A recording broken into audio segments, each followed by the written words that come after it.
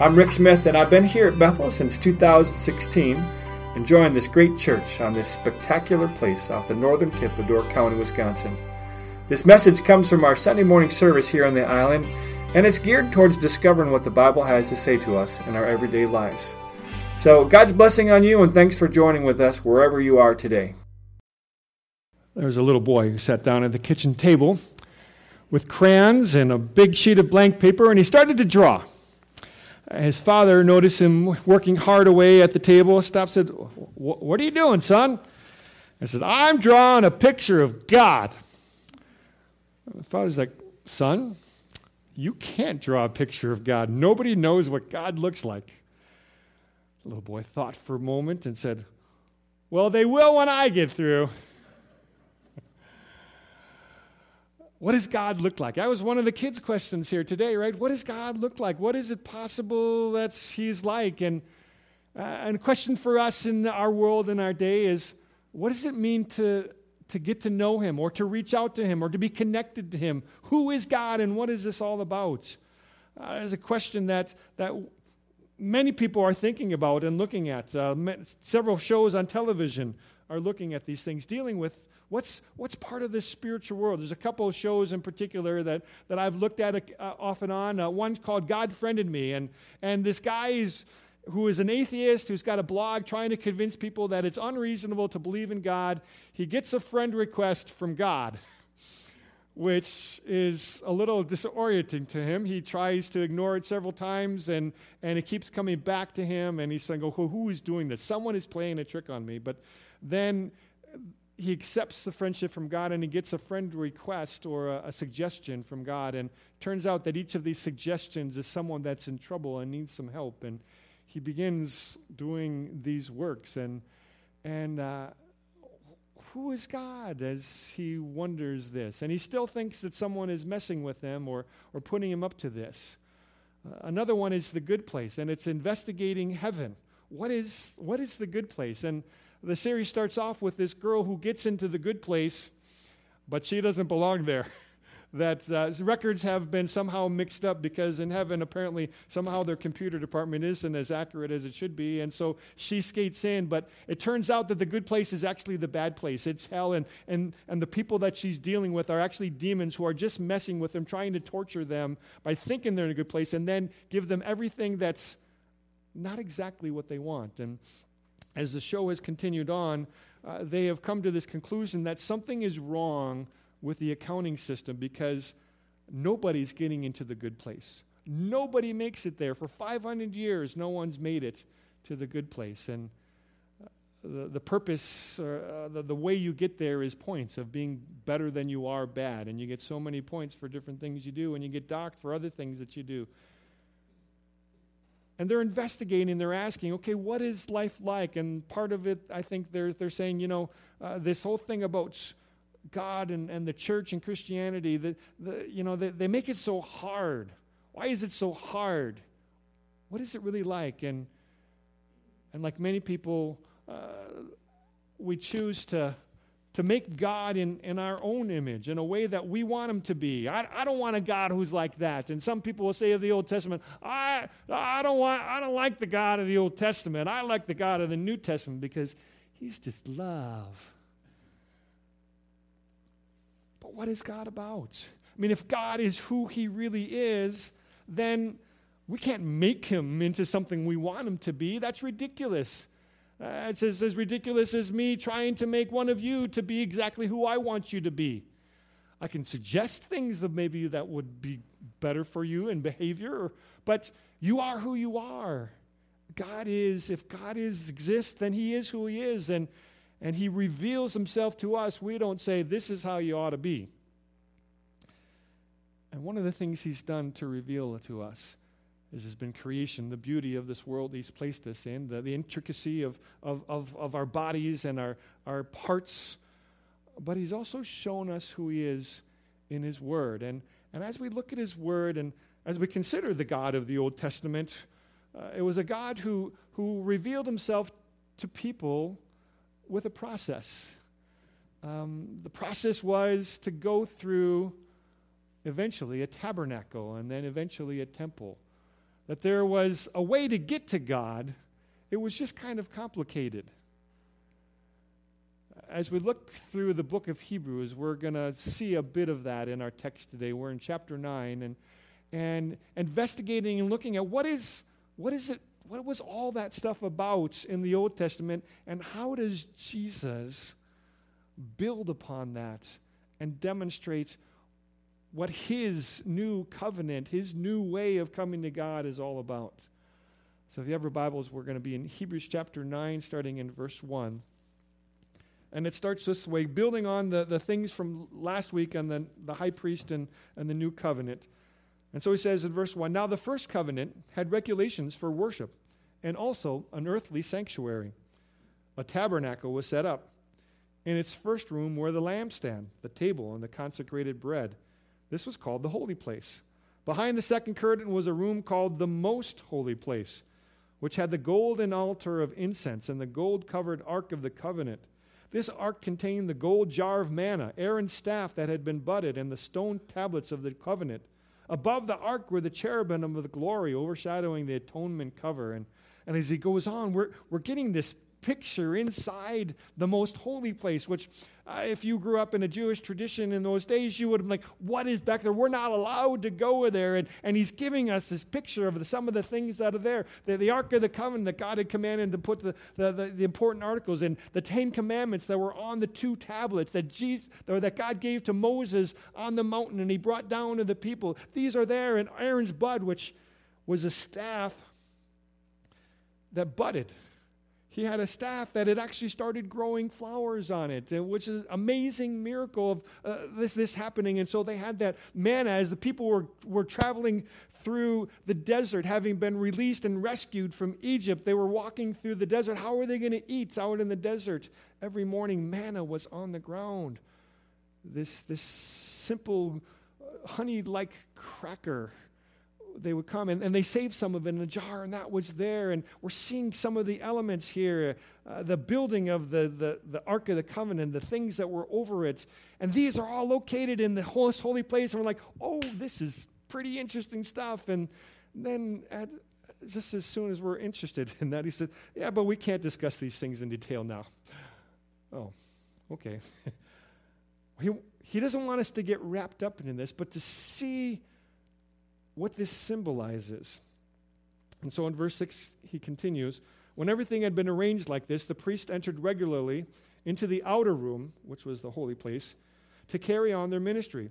But only the high priest entered the inner room, and that only once a year, and never without blood, which he offered for himself and for the sins the people had committed in ignorance."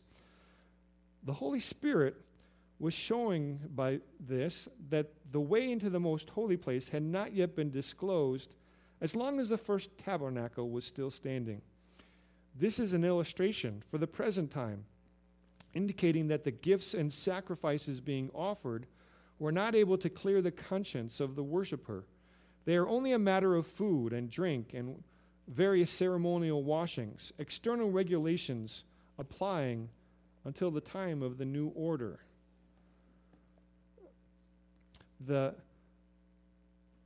This seems a little complicated, doesn't it? There's a room and then an inner room, and priests can go into that outer room, and they do that regularly, and they burn incense and do the things that they do on a regular daily basis. But then there was that one room that they only went in once a year, the most holy place, and that was a place, that was the Day of Atonement, where the priest would bring blood to sacrifice on account of the sins of the people. But before he could do that on behalf of others, he had to sacrifice and bring blood on his own account, because he was a man. He was a sinful person, and so he needed to take care of himself. And a writer of Hebrews says, all these things, this is a picture of what it was like to try and to have. Now, the great thing is, there's a way to get to God. God is not in this lofty place that you have to go up to him like the people thought when they built the Tower of Babel. God is come and he's revealing himself to us, but there are some limitations here. And the limitations come, well, because of the sinfulness of mankind. That sinfulness is really a big deal to God. God revealed what's important to him. He gave the 10 words, the commandments, talking about the elements of what's to be in your mind and how you're supposed to live. This is how I want you to live. When God addresses the people, says, when I rescued you from the land of slavery, this is, I brought you out, I rescued you, but this is how I want you to live, to have no other gods before me. Make no idols of them. Set time in your week. Have a Sabbath day for me. Do not take my name in vain, which is more than using a particular phrase of cussing, but has to do with how we live our lives, calling ourselves followers of God. If we say we are followers of God and yet live in ways that have nothing to do with that, that's taking the Lord's name in vain on some great level. These are the ways that God says, I want you to interact with me. And along with it, there's stuff to deal with between one another. Honor your father and mother. There's a promise there for the days to come and the land you're going to come to. But I don't want you to commit murder, and I don't want you to commit adultery. Don't steal. Don't bear false witness or lie to others when you are asked about stuff. And don't covet. Don't be desiring and wanting to get other stuff. This is the parameters of what God says. This is what life is about, because it's not just about you, but it's about me and about us together. And so when we sin, we are sinning against how God has designed the world to be, the best way. And it's a big deal, so much so that these sacrifices happened because, as Paul writes in Romans, the wages of sin is death. That's the penalty for sin is death and separation from God, and it's a big deal. But then God provides a way to get right with him. And the sacrificial system was that, and you would take an animal and you would kill it. And the message was, I deserve this. And this is the best animal that I have or I can afford. This is unblemished and it's perfect as I can give to God. And I deserve what happens to this animal. And because of my sin. And our writer says, all that, and how they did that on a regular basis, all that, this is a picture of what God was really going to do. That's the first covenant. The second covenant, when Jesus comes in, that's going to adapt all of this. It's going to build upon this. We're not throwing that away in the concepts that are part of it, but when Jesus comes, we're going to take it to the next level. And so he writes in verse 11, when Christ came as a high priest of the good things that are already here, he went through the greater and more perfect tabernacle that is not man-made, that is to say, not part of this creation. He did not enter by means of the blood of goats and calves, but he entered the most holy place once for all by his own blood, having obtained eternal redemption. Let me just stop there. This idea of the blood and goats, again, this comes from the Torah. And when they would come to sacrifice, they would take 2 goats. And one of the goats, they would lay their hands on, put the sins of the people on this goat. And then they would send the goat out of the village. It was the scapegoat to take the blame for all the sins of the people. And then the other goat they would kill and sacrifice at the altar. And so these are things that he's referring to, how they used to do it. But when Jesus comes as a high priest, and this is things he's talked about in chapters previous to this, he brings an offering as well. And what is his offering? Well, as it just said, he entered the holy place, most holy place, once for all by his own blood, having obtained eternal redemption. And this word eternal redemption, again, speaking of that it's once and for all, which he's going to get to.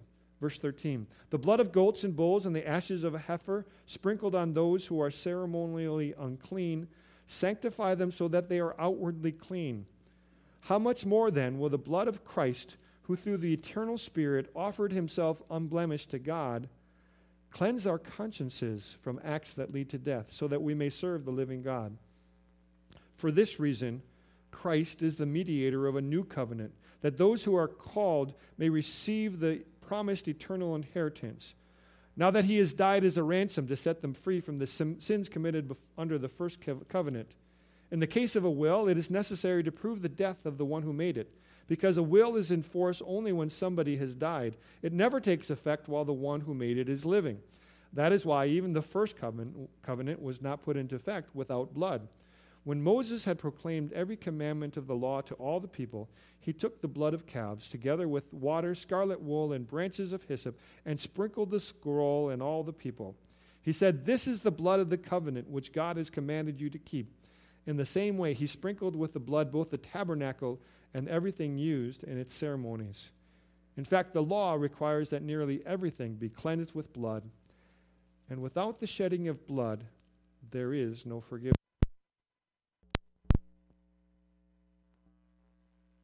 Heavenly things to be purified with these sacrifices, but the heavenly things themselves with better sacrifices than these. For Christ did not enter a man-made sanctuary that was only a copy of the true one. He entered heaven itself, now to appear for us in God's presence. Nor did he enter heaven to offer himself again and again, the way the high priest enters the most holy place every year with blood that is not his own. Then Christ would have had to suffer many times since the creation of the world.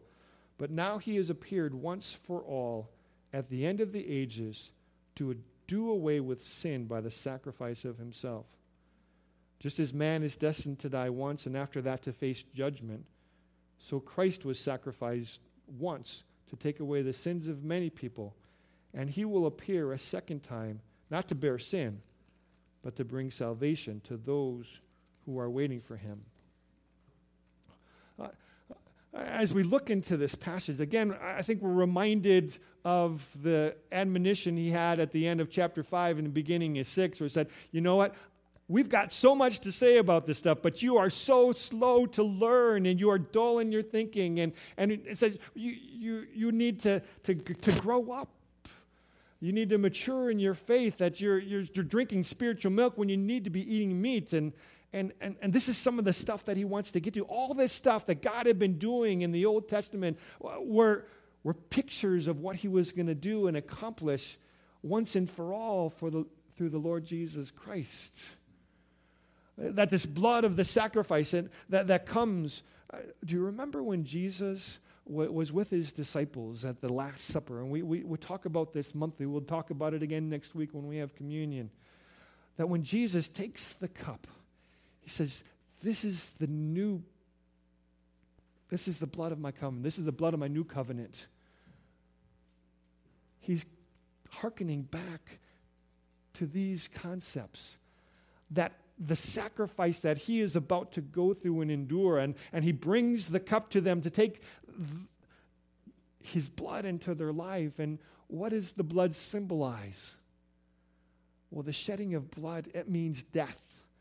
And throughout this chapter, we see blood being spilled all over the place and referred to again and again. Without the shedding of blood, there is not forgiveness. Why is that? Because sin is heinous. It separates us from God. It is a big deal to God, so much so, again, the penalty is death. And as we ask, how do we get to God? Why is this so complicated? It's so complicated. All the pictures of the tabernacle with the holy place and the most holy place and all the elements that are there, because this is such a big deal.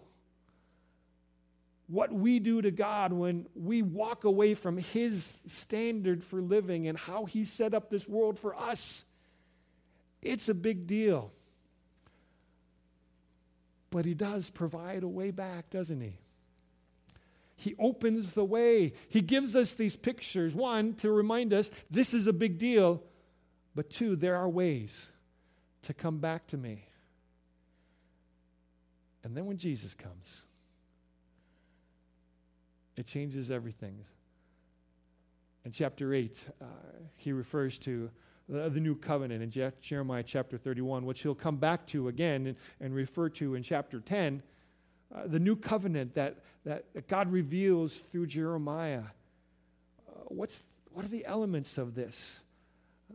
Part of it goes on to say that no longer will a man teach another saying, know the Lord your God, because he will know him in his heart and his soul. That the dimensions of what Jesus is going to do, in contrast to what the sacrifices used to do, is all-encompassing. Those sacrifices, he calls them ceremonial cleansings. They get you right for a time. They take care of your being unclean and the sins that you've done, but they do nothing to clean your conscience, your heart, because you know you're a sinful person. You've walked away from God. You want nothing to do with him at some points. Your heart is not okay. But when Jesus comes at this new covenant, the Spirit of God comes to us, and we are cleansed once and for all. Once and for all. That phrase comes up again and again. Once for all. It doesn't happen again and again and again like the priest would have to go year after year after year on the Day of Atonement. No more Day of Atonement needed. Because Jesus did it once for all. Yeah, sin is a big deal. And this idea of blood is, well, for some people this is barbaric, right? Who proclaims and lifts up a Savior who's dead? But we do. But he died, and he died as a criminal. But they put him in that tomb, and he couldn't be held there because he rose again, and he ascended into heaven, and is now seated at the right hand of God in the heavenlies. All the things we saw on earth here, the tabernacle and then the temple, even however we design our churches, these are just man-made things that are supposed to give us a picture of what it's like. But in heaven, it's really happening. Jesus is there before God himself. Isaiah was privileged with this vision in Isaiah chapter 6. John was given this vision as well in Revelation chapter 4. It's an awesome place. And Jesus is there representing us. And the call at the end of this chapter is a reminder of our setting. We face judgment. Every man will face death and judgment. We will stand before God when all our actions, and like the good place, we would come up wanting. Our points would not add up to enough. But then the blood of Jesus, which is applied to us, says it's forgiven. And so Jesus came first, and he was sacrificed to bear our sin, to take it upon us so that we can stand heads high, forgiven and clean. And he will come again to bring salvation. That's what this message is about. And it's complicated and it's detail oriented because God is God, and we can't make him how we want him to be, but he is who he is, and sin is heinous to him. But he loves you so much that he went through all of these things to give you a way back. You can come back to God. God is accessible to us, even to us, through Jesus. And so for each of us, the question is, what have you done with Jesus? What are you going to do with Jesus? Will you take his offer of life and follow him? Where are you at today? what has God been doing in your heart and life? Have you come to Him and you've wandered away a little bit? Have you been thinking about it for some time in your life, but held Him at bay? What are you doing with Jesus? Because the call for you is to receive in this, what seems, again, to be barbaric, His death, His blood, to cover you and your sins, restoring you to God. And who in your life needs this message as well? Who do we need to have the courage to be able to say, God exists, and I want you to know Him. But sin exists too, and sin separates us from God. You need to know Jesus. That's the call of the writer of Hebrews all the way through. To a people who are going through difficult times and sufferings and hardships. And for us who go through those, maybe in part, maybe not as intensely as they are, but certainly in times and even days like there where we're wondering, we're asking, we're looking for hope,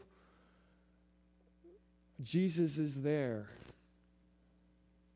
at the right hand of God on our behalf, and we can go to Him.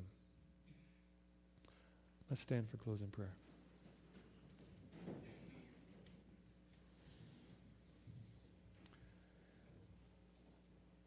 Father, this morning, we bring ourselves before you. And Lord, you know where our hearts are at. And Spirit of God, I'd ask that you would be opening our eyes and our ears to be able to see and hear what you're doing. That this work you did through the sacrifice and death of Jesus was done on our behalf. And that the call you make into our lives is to know you, to come to you, to live our lives with you. Thank you for rescuing us. And guide us in these days to walk faithfully with you. To be able to bring all of our issues, our circumstances, our heartaches, our rebellions to you. And to receive this gift of life through Jesus. Amen. God bless you this day. Well, thanks again for listening. And to learn more about how you can connect with Bethel Community Church, check out our website at islandbethelchurch.com or join us for a service Saturday night at 6 or Sunday morning at 10:45. Hope to see you soon. God bless you.